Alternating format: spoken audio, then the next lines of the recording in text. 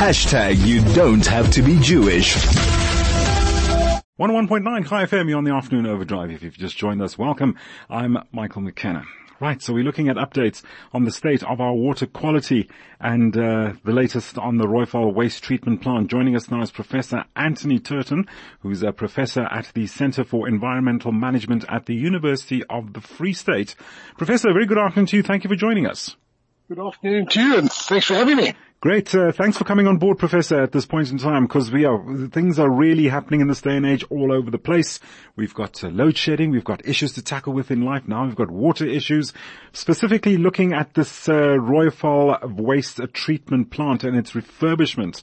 The question is, what will be enough money to sort out this treatment plant, given what transpired not too long ago and the cholera connection to it?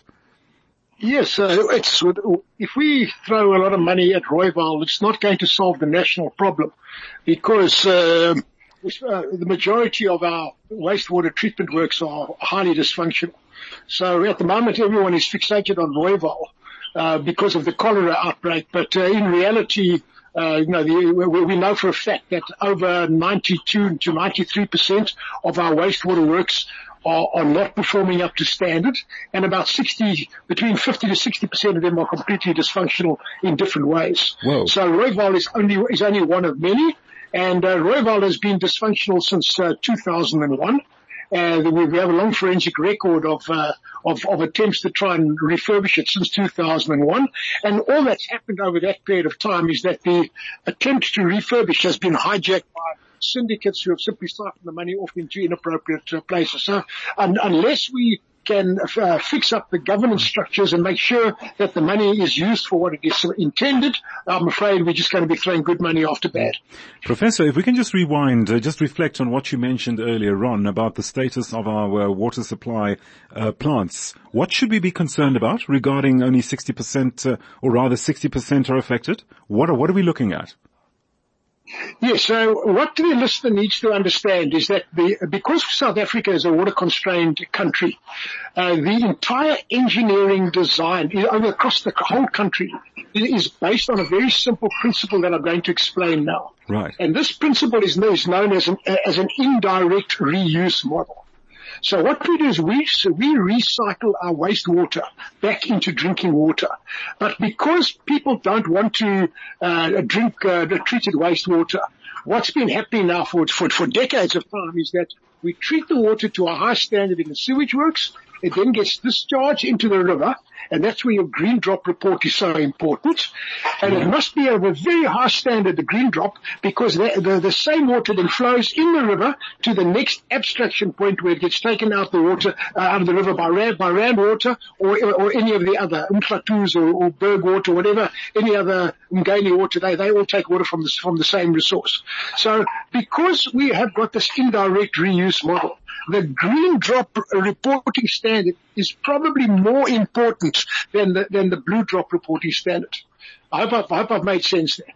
Okay, so what you've basically said is that it's quite an involved process or a project that needs attention in various sections, which needs urgent attention and specific attention to make sure that all processes are governed and operated correctly.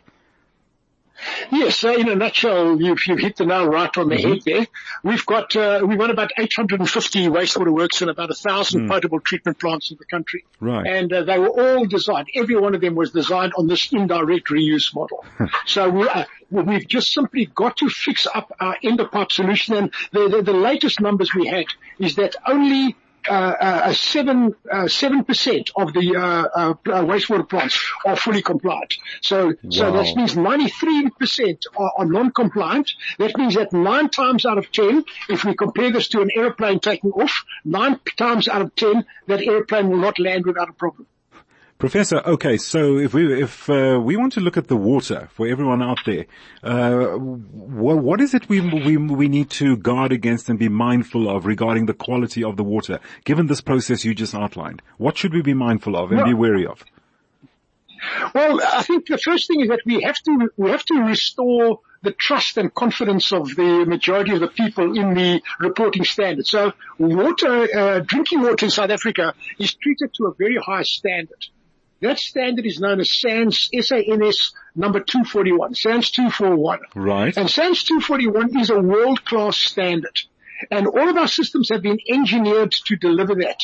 But that engineering philosophy was always on the assumption that the water we're bringing in from the rivers is of a high quality and has not been contaminated by sewage. Okay. So that's where this whole value chain has broken down, and that's where we've got to focus really with pinpoint precision. Mm-hmm. We've got to focus all of our efforts. We've got to spend something like 1 trillion rand. That's the latest number that I had. Wow. 1 trillion rand is what is needed to fix up the water sector. But that's not to even take it to the next level. That's only to fix what is broken.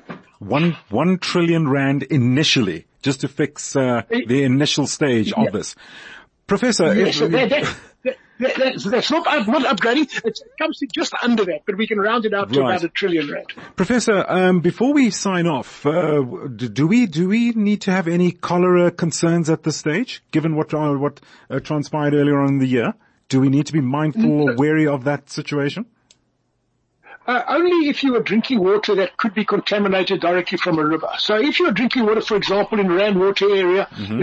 That water I think we still have to assume is safe. Right. We can't become paranoid about every drop of water coming out of the tap. No, so if the water comes out of the tap from a proper municipality, and when I talk about a proper municipality, a functional municipality that receives its bulk water from a reputable supplier like Rand Water or one of those big reputable mm-hmm. suppliers, then we must trust that. As where water has been contaminated, basically where water is delivered in a tanker, or where water comes directly from a river. That's where people must be concerned. Professor, we're going to have to leave it there and sign off. Professor, thank you so much for joining us, just to let us know where our water status stands at the moment. That's Professor Anthony Turton, who's a professor at the Center for Environmental Management at the University of the Free State. Again, I'm gasping in amazement. Just that statement the professor just made about needing 1 trillion rand just to fix the basics. Never mind the next stage. 1 trillion rand.